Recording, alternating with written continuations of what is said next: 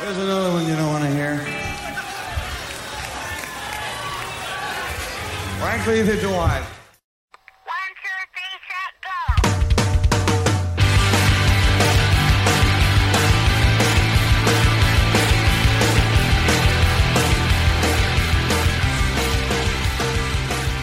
You are tuned into the Power Chord Hour. Thanks for tuning in, whether you were listening to the radio show on 107.9 WRFA or listening on the Power Chord Hour podcast. Thanks for tuning into this episode. I'm your host, Anthony Merchant, and today our guest on this one is Chris Wrenn of iconic label Bridge 9 Records.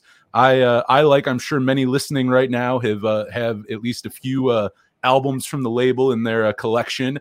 And we're going to talk all about Bridge 9 Records. And also, if you've not seen, they have a brand new record store as well over in Beverly, Mass. So talk about the new record store and just, again, Bridge 9 Records as a whole. I feel like there's a lot to unpack here. So, Chris, how are you doing? I'm doing well. Yeah, let's get started. Yeah, let's get into it. I was thinking about this earlier. As we are going into 2023 here, what year will that mark for Bridge 9? What is this next coming year? What will that mark for That's you? 28 years. Wow. The label started in 1995. Do you have like an exact date or at least one in your head mentally that you feel like that was the day it started, or is it just kind of a blurry, it started somewhere in there kind of? It was like mid 95. I don't know the exact date, but like summertime. Do you how about like running the label like early on? I guess we kind of start like at the history of it. I want to kind of go back a little bit, but like starting out with running a record label, I'm always kind of interested in this for like jumping into something like that. Had you, before doing Bridge 9, had you done any inkling of like running a label, be it an intern at a label or doing anything that could kind of translate into running a record label? No, I was literally the least qualified person. I had no music, business history, experience, anything. I was always a self-starter. I'd always try and do my own thing, and I was helping friends, bands with their demo tapes and designs for T-shirts and stuff like that. And I don't know. I wanted to do something to stay connected to my hometown scene. I had recently left my hometown to go to college a couple states away. So I just wanted something that I could work on and be connected. And you don't think that you're going to start a record label. You're just going to put out a record. You're just going to do something with your friends. That first record that I did was kids from my high school. So, it was just something like familiar. That is to be a crazy thing too. I think about it as well with, like that, you're putting out like high school friends bands. Whether it's the label or the band itself, I feel like very few people can do something like that at such a young age and it be something that later sustains into like this. Like, I don't know what you really thought at this point. You'd be, not only do you have the record label, you have the record store and all this. And it's like, how many people just kind of do that as a hobby to start out or just kind of for fun? Even by the sounds of you, it doesn't sound like you started it thinking, wow, I'm going to like really leave a mark in music with this thing, or I'll be doing this forever or anything like that. I was 19 when I started. Most people I knew started record labels or what became record labels when they were teenagers, and no one had a business plan. Nobody was like, this is what I'm going to do. And for most people that I knew, it was just something that they did for a few years, for fun, put out a handful of records with their friends' bands. And I don't know. I just kept going. I didn't stop. Was there ever a moment for you? Because I guess somewhere in there it does, and maybe you notice it or maybe you don't, but like it does go from that thing of, I guess, hobby or what you do for fun to, oh, wow, this can become a job. Like this is going to kind of keep going. Was there ever like a defining moment for you where you kind of noticed like you were going to this wasn't just going to be a thing of, hey, I put out a friend or two's record and then it kind of dissolves? And was there a moment you're like, oh, wow, like, okay, this is going to keep going? There was definitely a time where I was like, I never really, again, there was no plan, but I think I got to the point where I was like, oh shit, I'm actually putting out too many records. I can't do my day job anymore. I have to put all of my energy into this. It can't just be nights and weekends. That's pretty neat. I feel like that has to be a pretty good feeling though, to realize, oh, okay, I guess this is the job now. This is the thing I have to do. Yeah. The other thing, like with the label, I know you said you really before that had like no label experience, anything like that. But like, how long was Bridge 9 kind of an idea in your head before actually getting out? Like even your friends from high school's, record. Like how long was it a thought you even kind of kicked around in your head? Was it pretty instant, or was that something you toyed with for a while before actually executing the plan? It was pretty quick. It started. I mean, it was an idea, and within that year, the first record came out. So it was probably like early '95. I was like, oh, that'd be cool. I had friends of mine that I went to school with were the ones that said, hey, you should try doing this, because they knew other people that had put out records. I knew people from my high school that had put out records on their own labels, and it was like, all right, let's give it a shot. Specifically for, like you were saying, you knew other people who like were putting out records and stuff. So like there were other like local labels and people putting things out.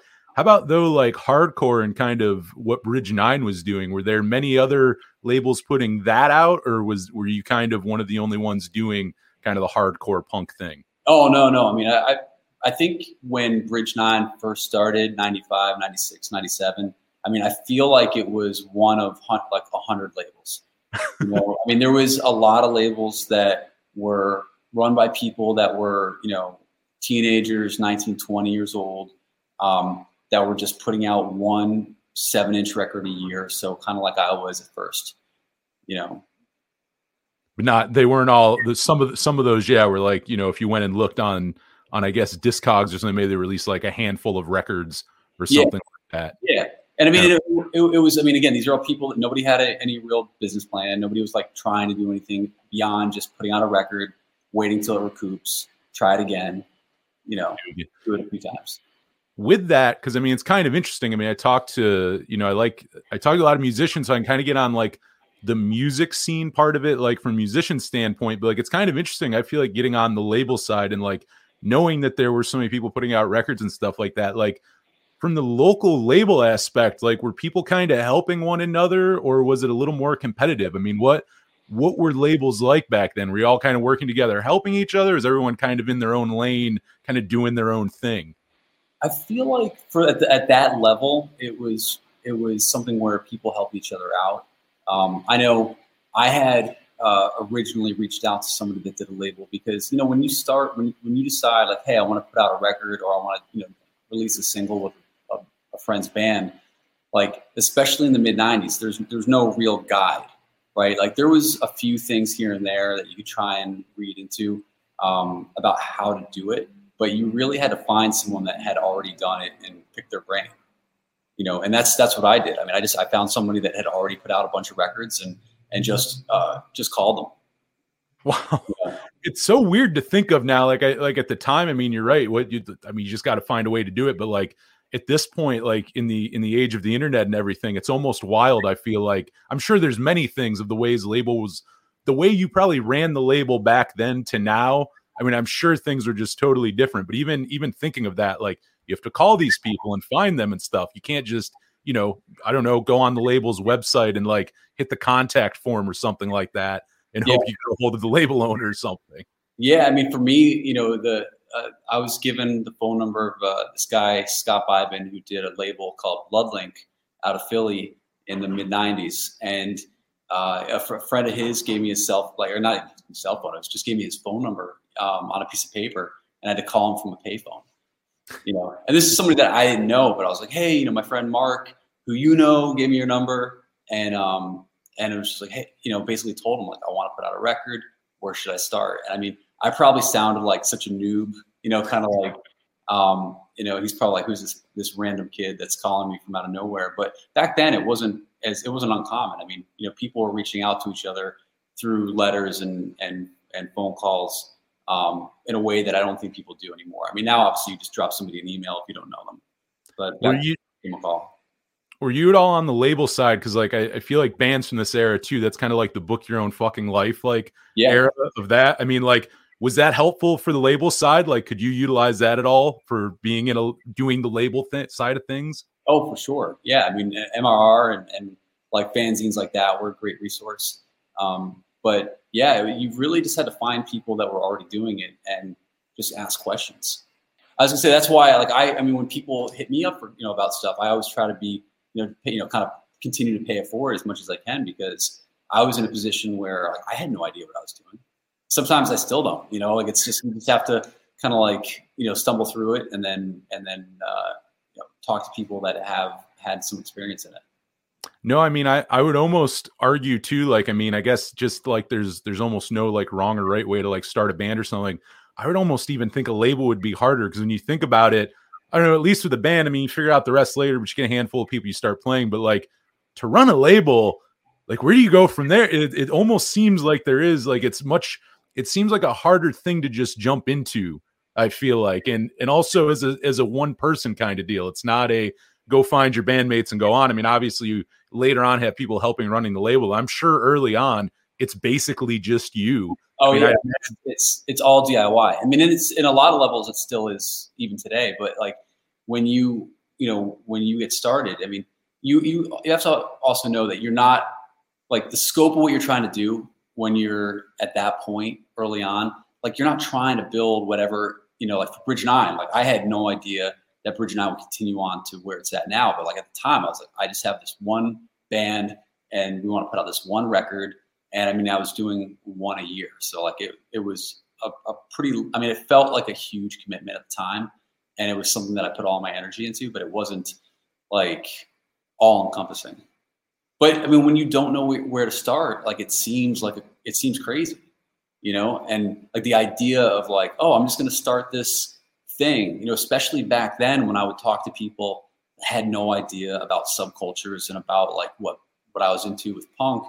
They were like, oh, a record label, like what, like the Grammys or like, gold records, like the scope and like the perception of what a record label is to like a civilian or someone that's not involved in punk at all. It's completely different than, the reality. And you can start a record label with, I mean, I think I had like $600, at the time. Like it's just, you just start with what you have.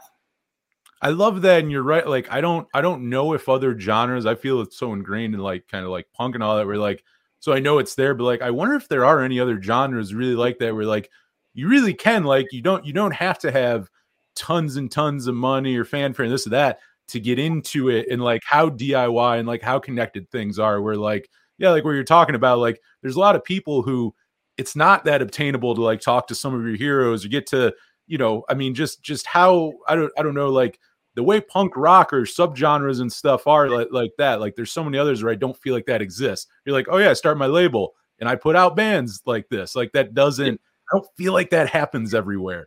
And maybe it does, but like punk rock seems to be one of the most like DIY and one that kind of exists. Like you yourself could even start the way you did.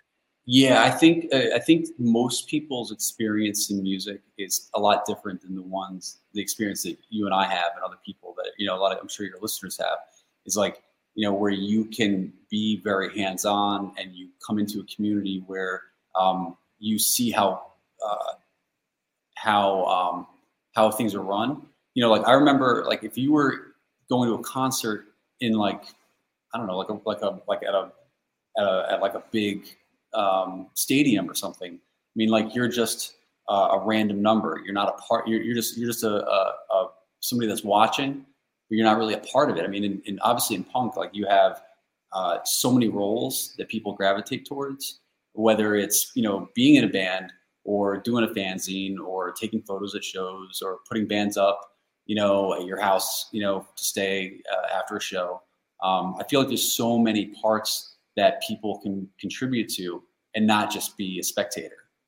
Yeah. Oh, absolutely. I mean, that's a part that just blows me away, where you start talking to people who are either like just very casually into music, or I mean, are just into things like you're talking about, like arena level things, like things where you are kind of a number, and that person you're watching on stage, you're probably not going to get a chance to talk to, or they're probably not selling merch after either. You're not going to go buy like the band's 7-inch from the singer afterwards, in an arena like that kind of deal. And you do sometimes I feel like I don't notice it until you talk to people outside of, like the genre or subgenres. I know we're saying punk, it's fairly general, but like just the whole thing, it's I feel like that's part of the special thing. And again, like talking to you, Bridge 9 is much more bona fide now, but the start of it, very, you might not be able to do that in every other genre, which I think is quite cool.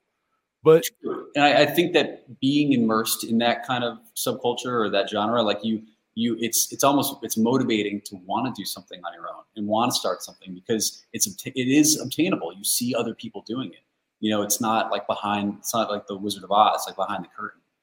No, absolutely. And I mean, that's the way to go, in my opinion. It's a much better way. I'd rather people look at something like that and go, oh, I can do that, than like, oh my God, what a scary, I don't know what it takes to do that, but like really just jump in and do it, Yeah. For you, I mean, we were talking about like with bands, early on, like putting out friends bands and stuff like that. But when you started signing, like bands of people who, may not be a friend, maybe you knew no one in the band and they're just like submitting music or you're looking for them. What were like early on, would you say, things you were looking for in a band to sign them? Were there any, like, maybe you didn't even have a specific checklist, but was there anything you were looking for in a band that was like, okay, that makes them, either Bridge 9 material or someone I want to work with? Yeah, I think early on, I used to joke that the one requirement was you had to be a fan of the Bad Brains. That's a great rule. That should still be in place. Yeah. But no, I mean, it's the number one requirement is really you just have to like the music, right? And you have to be excited by it. But the reality is, especially with a label that has limited resources, which most independent labels do, like you work with people at first that right? Like so in my case, it was people that I went to high school with, and then you work with the bands that they tour with, and like it goes like one ring out, like over every, I don't know what number of years, right? So like at first it's just the people that I'm friends with that are that I know in Boston or that I would meet on tour, and then then becomes their friends, and then for me it was like the people that worked for me, their friends, you kind of like go a couple of rings out, and it's ultimately when you have, again, a limited amount of resources, you want to work with people that or people that come like highly recommended to you. So oftentimes it's, if you're in a band and you're interested in a label, a lot of times the best way to get to that label is through a band that's already on their roster. You kind of have that, like you trust their word almost. Like if this band vouches for you, then I mean, that carries a lot of weight. Like we've put out over like 300 releases, and only a handful of them have been completely unsolicited. There's definitely been stuff that I'm like, oh, this is rad, and just put it out just because I wanted to. But most often it's recommended through somebody I already know or have a relationship with. I mean, with so many releases, it may be hard to like pick specific things like this out. But like, do you remember the first band you put out that was like from another region, not Massachusetts, like was one of the first bands you put out that wasn't from like kind of the New England region, that maybe was from the West Coast or Midwest or something like that? Yeah, I mean, the first band that I talked to from the West Coast was Carry On. That was, the band didn't do a ton themselves back then, but members went on to be in Terror, Nails, Betrayed. There was a bunch of stuff that came out after that, Internal Affairs. But they were a band that was on tour with American Nightmare. So when American Nightmare went to the West Coast for the first time, it was like the fall of 2000. I went with them, and they supported the 4 shows that they played out there. And they were just a sick band. It was like, oh, this band's awesome. So that's a good way to, I feel like too, being in a label, like going on the road like that, good way to see a band and if you like them or not. Go see who they're like opening with and stuff. I mean, I guess you get a little bit of a taste of the live show as well. Well, you get to see them. Yeah, you get to see them live, but you also get to spend some time with them and get to know them. I mean, when Bridge 9 went to Europe with American Nightmare on their first European tour in 2001, I signed 2 bands, one from England and one from Holland. When I went to Australia, I signed a band when I was down there. So like, it's like you get to know these people and you want to work with them and you want to help them. You have a good time with them in their country, and you're like, oh, this band's rad. You want to bring them and give them exposure, where you're from.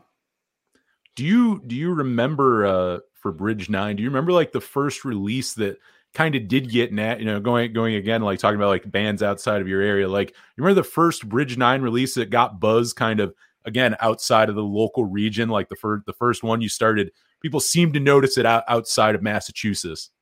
That was probably so we did a split 7-inch with this band Right Brigade, who was kind of like a half Connecticut, started as a Connecticut band that moved to Boston, and this other band called Poor Excuse that was from Boston. So that was the first record that really people from around the country were pre-ordering and excited about. Nice. In the beginning for you, I like talking mail order. I myself do not mail order per se, but shipping a lot of shit. And for you, like in the early days, I mean, what was that like doing? I would imagine you probably did you have a web store in the beginning, or was it No. you in the era of like catalogs and mail order and all that?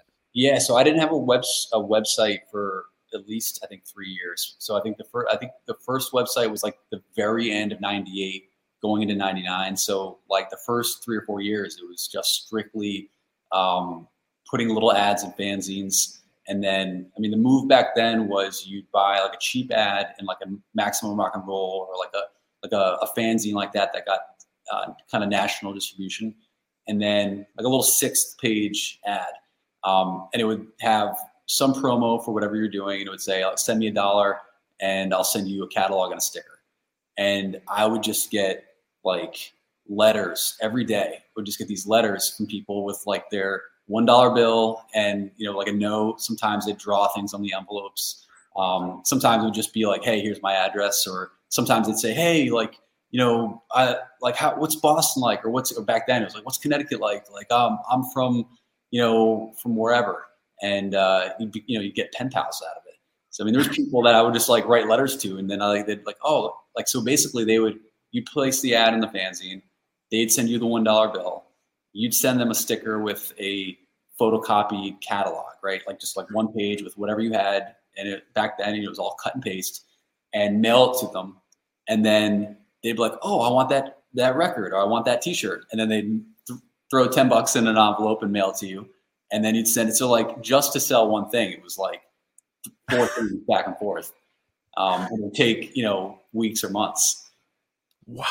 It's stuff. So, I mean, I know like it had to be done that way for a long time. That was the norm, but like, I don't know if it's different for you for doing it, but like when you talk about it, I know things are done that way, but it's just so different from now. Like it's almost a whole different, like, I mean, I guess it is a whole different model of doing it.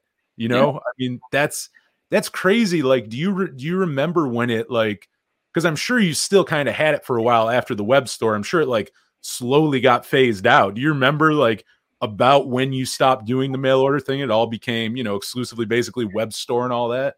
It's probably in the 2003, probably 2004.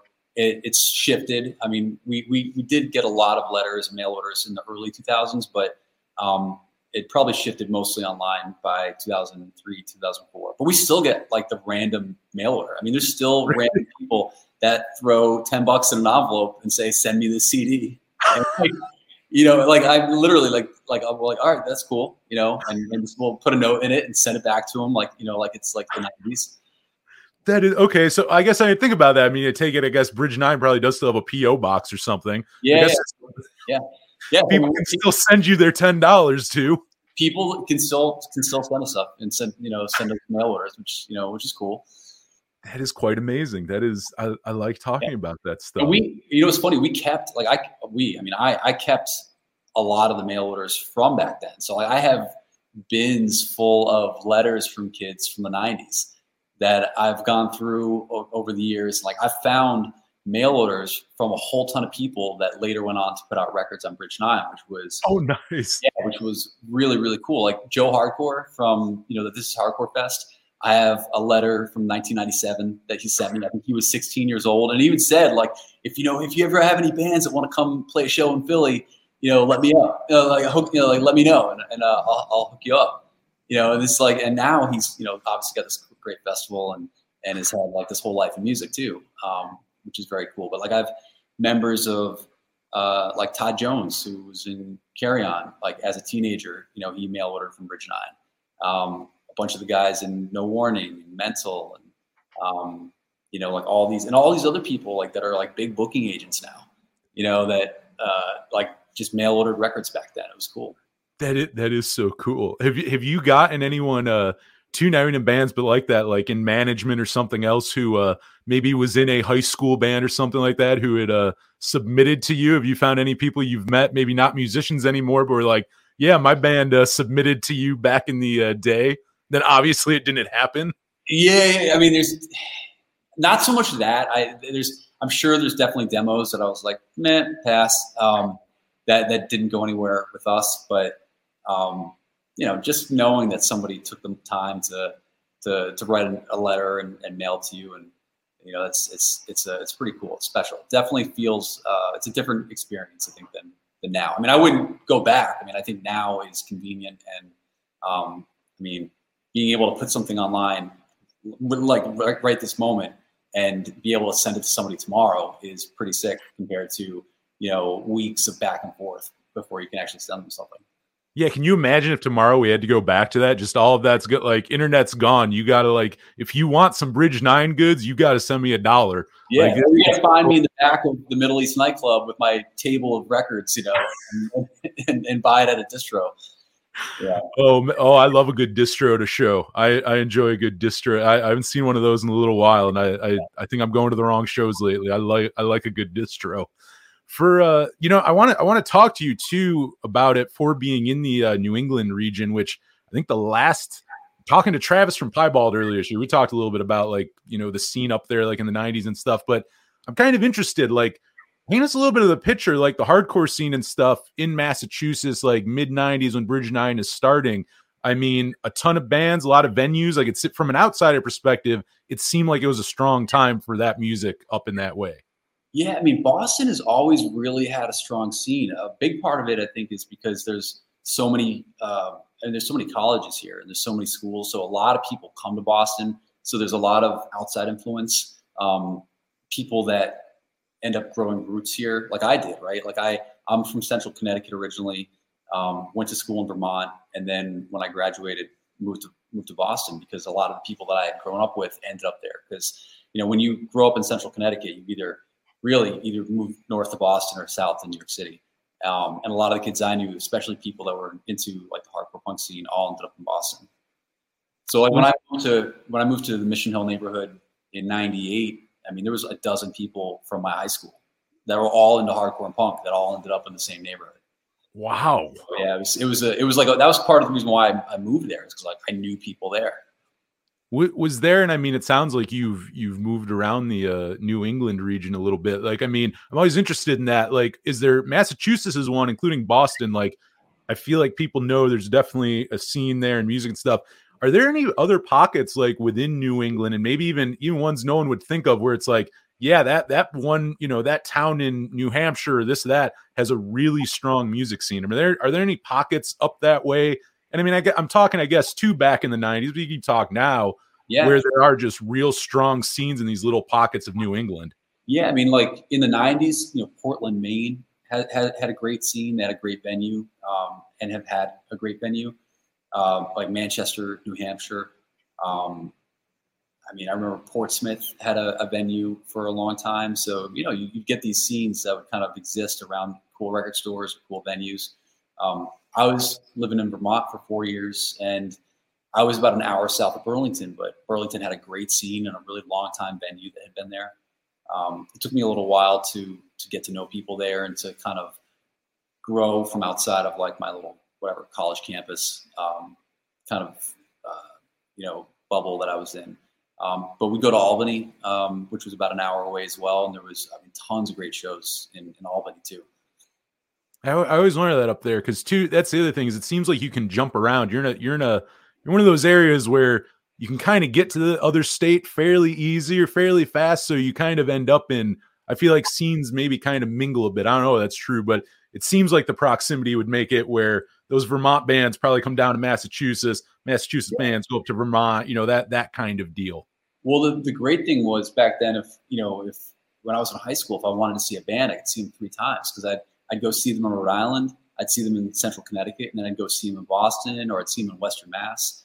I was being in Connecticut. I was 2 hours from Boston, but I was like 45 minutes from Western Mass. So, bands would hit one of those probably 4 places, if not 2 or 3 times. You and I are kind of the same boat in that, where I'm at Jamestown here in Western New York. Like, I'm 90 minutes from Buffalo, 2.5 from Cleveland, like 2.5 from Pittsburgh, 3 from Rochester. So like you're saying, if I really like a band, there's definitely been times where I do my own little weekend run. You can go see the band 2 or 3 times if you want to make that drive. You can do it in those regions. That's kind of the nice perk of that. But kind of jumping back to like early on in Bridge 9, what were like some of the challenges early on? What would you say were some of the biggest hurdles, or even just straight up pain in the asses of getting Bridge 9 going in the beginning? What were some of your early challenges? The hardest part. So when you're the label, you're basically like, you have to come up with, and a lot of the times the label has to come up with the money to help get the band in the studio. I mean, sometimes bands do their own thing with recordings, and then the label helps afterwards. Early on, I would try and help the band get into the studio, pay for the recording, that they had, and you have to figure out how to come up with that money. And I mean, back then, I just had a part-time job. Like, I was barely covering my own bills, much less helping launch a band. So like, trying to always get creative and come up with ways, whatever side hustles you could do to come up with whatever means you needed to push a project along, was a really big part of it. That would make sense. And as you're saying that, I feel like the earlier on, probably the less money the bands you were working with had. Like, I feel like as you're getting notoriety and stuff, and maybe you do start having a little money, the labels and choices of the bands. I'm sure early on, you're not working with bands who have any budget themselves. Probably not really, or even maybe know how to do some of that stuff. I'm sure a lot of those bands too, probably the first time they're going in a studio, or it's the first time they're really, recording or doing anything like that. Yeah. I mean, it's really grassroots, and it still is in a lot of ways. Like, it's not something, that like I talk about gold records. There's no gold records here. So how about like your day to day? I'm sure is like changed over the years. I mean, is it totally different running Bridge 9 in 2022 than it was in, say, like 95, 96? Is it totally different monster? Yeah, well, it's just changed in a lot of different ways, right? So like back then, there, even though it seemed like a ton of responsibilities, it was pretty minor. As you go from putting out 1 record a year, or 2 or 3 to 5 to 10 to 20 records a year, the pace picks up, the responsibilities grow. You hire additional people. Like, you have like the whole infrastructure of everything that you're doing expands and grows, and it can contract. Like, things are, like with a band, you go through waves of popularity, or you go through waves of opportunity. And then sometimes things are awesome. Sometimes things are slower. You just have to kind of be able to come up with the flexibility to grow and shrink with it, I guess. But yeah, I mean, we, as a label, like, my responsibilities have changed considerably over the years. There was a period of time where we had 6 employees, and we were putting out like 20 records a year. Right now, on the heels of COVID and our move, we're actually at a smaller number of people here than we've been in a long time. In a lot of ways, we're like rebuilding and just regrowing, kind of in a new way. Yeah, that's great. During COVID, I mean, we got down to a skeleton staff, and we got to the point where we were as small as we had been in 20 years, and we weren't putting out new records, right? Most people weren't touring, we're not really doing anything. So we were kind of focused on just, in a lot of ways, just getting through it. But then also transitioning from our old warehouse where we've been for many, many years to the new space that we're in now. And if you ask like my daughter, what I did today or what I've been doing for months, she would like, Dad, so like, what did you scrape today? Or what did you sand? Or what did you paint? Because I was wearing a contractor hat like half the day, every day, trying to get this new space ready. So, and she would just make fun of me for it. You're staying quite busy, which I mean, also goes into, which I was going to talk about, you know, I mean, if people are watching this on YouTube and you can see the gorgeous record store behind you, but like I mentioned earlier too, the Bridge 9 record store that just opened. I mean, was that a product of during the pandemic, like figuring out what you were doing next? Is that where the idea for the record store came up, or was that an idea long before the pandemic happened? So having a record store component to being a label is, I think, a dream of a lot of people when you're involved in music. But it was just something that I never put the energy into really thinking about. But during the pandemic, and being in a position where everything was so kind of hidden away, and you're separated from people for so long, right? I mean, there was a period of time where it was just me and my partner. Just working by ourselves, and packing all the mail orders just like I had many years before. And with the move into having a record store, you get to the point where you want something that is based in reality, right? In community. You want something where, people can come in. I mean, we, for 14 years, were in like an industrial complex that didn't have a sign. Nobody even knew we were there, which was probably cool and it helped keep things low profile for certain years, but you get to the point where you just feel detached. And I think I just got to the point in my life where I was like, I want to be the person that has a space where people can come to it and build that community.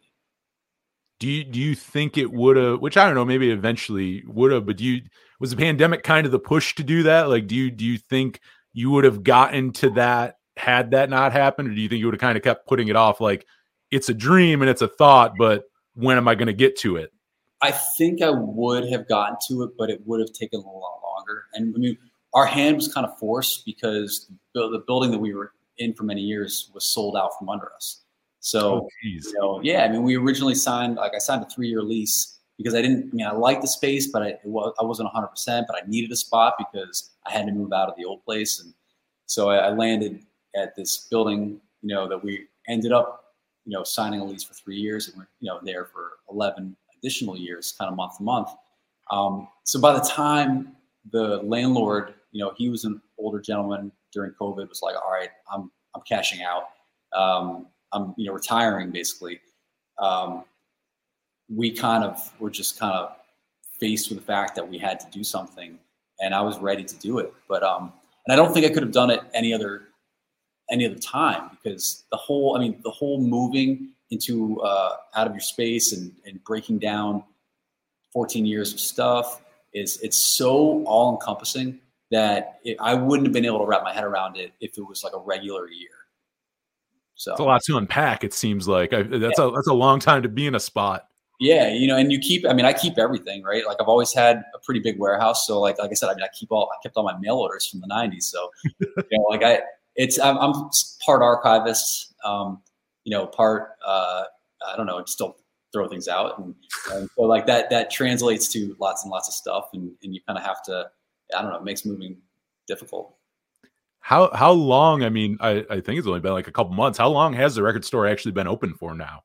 So it's been open for just about 3 months. We opened in September and it's been great. It's been cool. It's we're still trying to get our rhythm and trying to build up our inventory and kind of wrap our heads around, now being like this kind of public facing retail space. But it's been cool. And that was great because it took us 18 months just to get to that point. So we got, the keys in early March last year, and it took us 1.5 years to renovate the space to finally be able to open. So by the time we could open, I was just like, fuck it. Like I don't care. I just want to get open. You just want that. Yeah. By that point, you just want that thing out there. Yeah. I mean, I know you're selling Bridge 9 albums, and also by the looks of it, a couple look non-Bridge 9. So you're selling other things, right? I assume you didn't release Ramon. Do I see Ramon's Road to Ruin back there? Yeah. I don't remember Bridge 9 releasing that one. I mean, we're on. It's kind of wild to think about it. We're on a main street in this kind of nice New England town in Beverly, Massachusetts, and it's wild to think that we're opening a punk rock record store, in like such a high profile spot, especially in 2022. But I mean, the reality is, look, I love Bridge 9. Bridge 9's cool. We've been able to work with a lot of bands. But the reality is the average person coming off the street here has no idea who American Nightmare is, has no idea who Terror is. So, and this store isn't just a record store. So we have one half of it is punk rock records and all things that are within a degree of separation. And the other side is kind of sports clothing. Nice. I have a brand. So I have a brand called Sully's that does like kind of Boston-centric sports apparel. And the average, so the person coming in that might be a Bruins fan and sees something that they want to buy, there's no context, right? So, like, we want to at least have stuff that resonates with people that might be not, as well versed in everything we do. So that's why we have, we got the Ramones records and MC5 and Bad Brains records on the wall. So there's something that is a kind of a point of context for someone. I mean, yeah, you have a great selection. I mean, on top of all the Bridge 9, I mean, there's some absolute classics on the wall up there. So there's a nice amount of everything. I want to, I kind of want to ask this too, as someone who just opened a record store and runs a record label. But I mean, this is something that's always like, I myself am a vinyl collector, and I feel like in punk and hardcore, I feel like it kept for like vinyl. Now, obviously, there's been a vinyl boom, and I feel like it was kind of happening in punk and hardcore and stuff longer before that. But I mean, does it ever blow your mind to see where vinyls went? Because we went from an era where like when you go back to like the early 2000s or mid 2000s and piracy and stuff, I mean, you could hardly get someone to go buy just a CD per se. But now like vinyl is like way more inconvenient, more expensive. Like, I mean, there's a collector's side and everything, but like, does it ever blow your mind, or did you ever see vinyl coming back the way it did? Because again, I'm saying this as someone who collects vinyl. I mean, if you look at where music was 15 years ago, to imagine to buy a physical record, I feel like that was almost insane. Like, I mean, I would love your thoughts on that as a record label owner and all that. Yeah, well, it is wild because in the 90s, I mean, the pressing plant that I used back then had like 15 employees, and they were mostly pressing country records, punk records, and because they were in Nashville, so like some country records, punk records, and hip hop records. And like that was probably it. Now they've got hundreds of employees and have like a whole, I mean, it's crazy. So vinyl has obviously grown quite a bit. I think that, everyone, it's the tangible aspect of it. It's something that you can hold. It's something that you can, it is a product and it's collectible, but it's something that you can connect with more than just flipping through things on Spotify. So I think vinyl was popular for decades before it went away, and it went away for convenience issues or whatever, quality, sound quality. And I think people realized that wasn't all that had been sold to them as like, CDs and digital. So while like digital music and streaming music is very convenient and it's a great way for people to listen to stuff and to find out about new bands, I think vinyl's not going anywhere now. I think it's not a fad. It was clearly cool for decades before, and I think it's going to stay that way. But it is wild to see it, and it's cool because you're right. I mean, when Bridge 9 really got our feet underneath us is when the floor dropped out with respect to the music industry, because the label might have started in '95, but our first nationally touring bands didn't start until 2000, and then into you're right in that. Yeah, prior to that, it was putting out records with friends that were just going a state or two away and playing random shows in halls and basements and stuff. After that, like 2000, 2001, in those early 2000s, that's when we started getting bands that were really willing to tour, both in the US and internationally. And that was like when music basically just people were curating their record collection or their music collections with like, stolen digital downloads or whatever, right? Like LimeWire and like these different programs to just like not pay for music. And I think culturally it's come back where, now there's conveniences and now there's like music, like with Spotify and there's conveniences in these programs where people can, it's just culturally, it's just come back to being something that's accepted and cool or whatever, but it's sorry, I lost my train of thought there, but basically I think we're now in a position where music is something that people, support in a way that they didn't maybe when Bridge 9 was really getting started.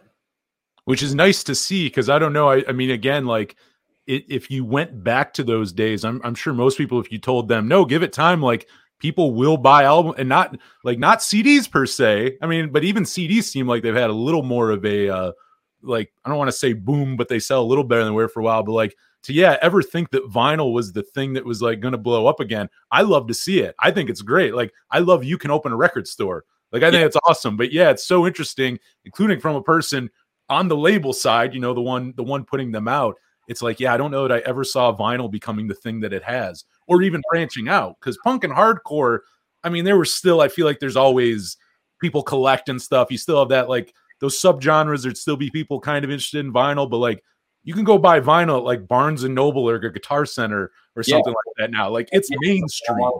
Yeah, I mean, it's everywhere. And there's actually 5 record stores within 2 towns. So like, right, I live and work in Beverly. I'm 1 town over from Salem here in Massachusetts. And between Salem and Beverly, there's 5 record stores. And in the same way, Bridge 9's record store is rooted in hardcore and punk. 1 street over, there's a hip hop based record store. It's so nice. So like, and there's a pretty good overlap between people that come to my store and people that go to their store. So we're able to kind of refer people back and forth. And, now we're getting to the point where, and even in Salem, there's like a really cool kind of more metal and kind of stoner rock based record store. And there's another one that's like more of like a digger, kind of like, like old kind of like looking through old, used records. The crates, finding the gems in there. So there's a little something for everybody. And now, you can come to the Beverly Salem area and hit a whole bunch of stores. And it's like hopefully it's something that'll attract, people from a lot further than just our local town, right? Like, so if you live south of Boston, you're an hour away, or if you're up in New Hampshire, you can come down to this area, get lunch, and like hit a bunch of stores. Yeah, it makes it worth it. It's not like I got to be over there. It's like, no, you can make a day of it. Go do a little record store run. You can hit it all. That's pretty cool. As we close up here, just a few more for you. I mean, we're kind of talking about a little like in the beginning for you, kind of like figuring out how you run a record label and all that stuff.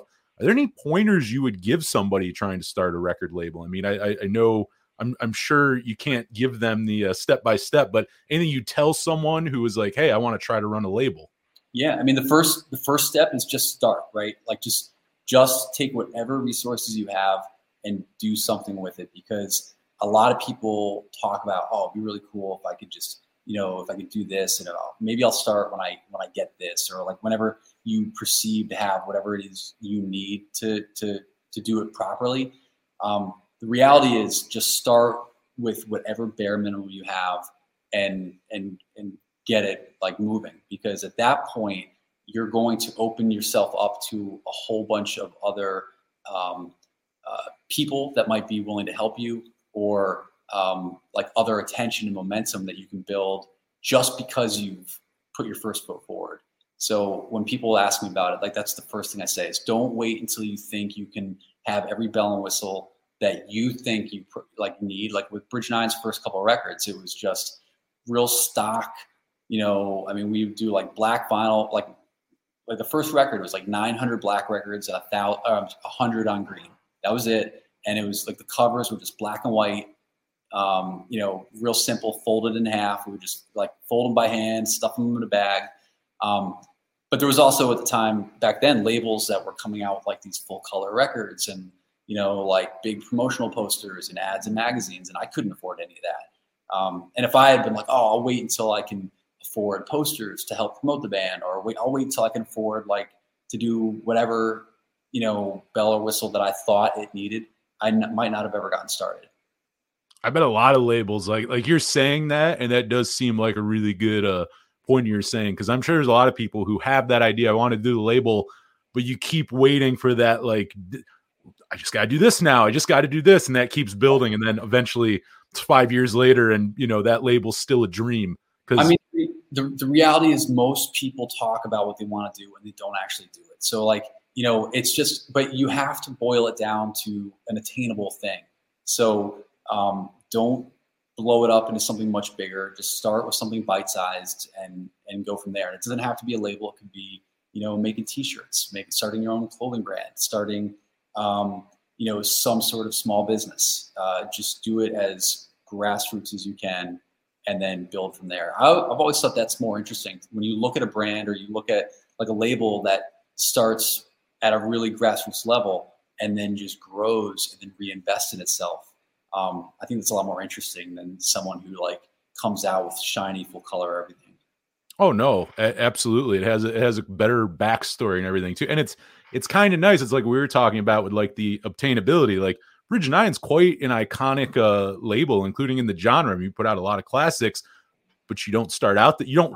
Bridge 9 doesn't start that way. You got to get to the point where you can have that record store and run the label for all these years and like become notable in the scene. Like you didn't just wake up in Bridge 9. That happened. No, I mean, and like you start out and nobody gives a shit, and like you only know your friends, and nobody cares about you, right? Like you and your friends hang out, and you try and do something for your friends. But when I put out my first record, there really was, a dozen people that I knew in like the Connecticut scene back then, and like kind of Western Massachusetts, that were doing exactly what I was doing. They were just putting out, a record with people they knew. And just trying to, and I would trade records with those people, right? Like, back then distribution involved trading a dozen records with somebody doing the exact same thing that you were, but they were just like, I was in Central Connecticut, they were in Western Mass. So like, all right, cool. I'll take 12 copies of your record. You take 12 of mine, we're even. And then I'll sell your copy of your record next to mine. So instead of me just selling, the one record I put out, maybe I have 5 records now because I did that with 4 other people. And then, it helps kind of expand their reach and expand yours as well. So that's so cool. I mean, I really enjoyed talking to you. I mean, we talked to a lot of musicians on here, but I like talking on the record label side. I think that behind the scenes stuff is so interesting, and also kind of getting the history of it. Cause again, I've been doing Bridge 9 a while. So there's like these eras and, the way you started doing things, as we've talked about quite a bit with the mail order, vinyl resurgence, all these things, music industry changes quite a bit. So nice to hear about it all from someone who's been there for all of this. Thank you. Yeah, it changes a lot, and to be able to still kind of be riding that wave and be relevant and doing stuff I feel very humbled and appreciative. Well, Chris, I mean, now we're closing this out. I mean, where do people find you online? Where can they stay connected with the label? Again, you got the new record store. Like anything else? Like, let us know what's going on with Bridge 9. Give us all that good stuff. So yeah, the new store is about 35 minutes north of Boston, so it's convenient if you're going to be in the Boston area. We're also one town over from Salem, and that gets a lot of tourism. People love to go to which city. So like, if you're there, we're 5 minutes down the road. There are a bunch of other record stores in the area, so it's kind of something you can definitely make the day of. And we're also trying to do more stuff. I mean, we're building up the inventory for the label, but like yesterday we had one of our artists, this band War Women, do an acoustic performance here. Just kind of a spontaneous thing, just, bring in some people and hang out and have kind of this community building kind of intimate experience. So we want to do more stuff like that too. That's cool. Well, I mean, awesome. We, really good talking to you, Chris. And if you're listening to the radio show, we'll probably play you some. We'll play some stuff from Bridge 9, past and present, here in a second. But either way, I'm Anthony Merchant. Been talking to Chris Wrenn of Bridge 9 Records right here on the Power Chord Hour.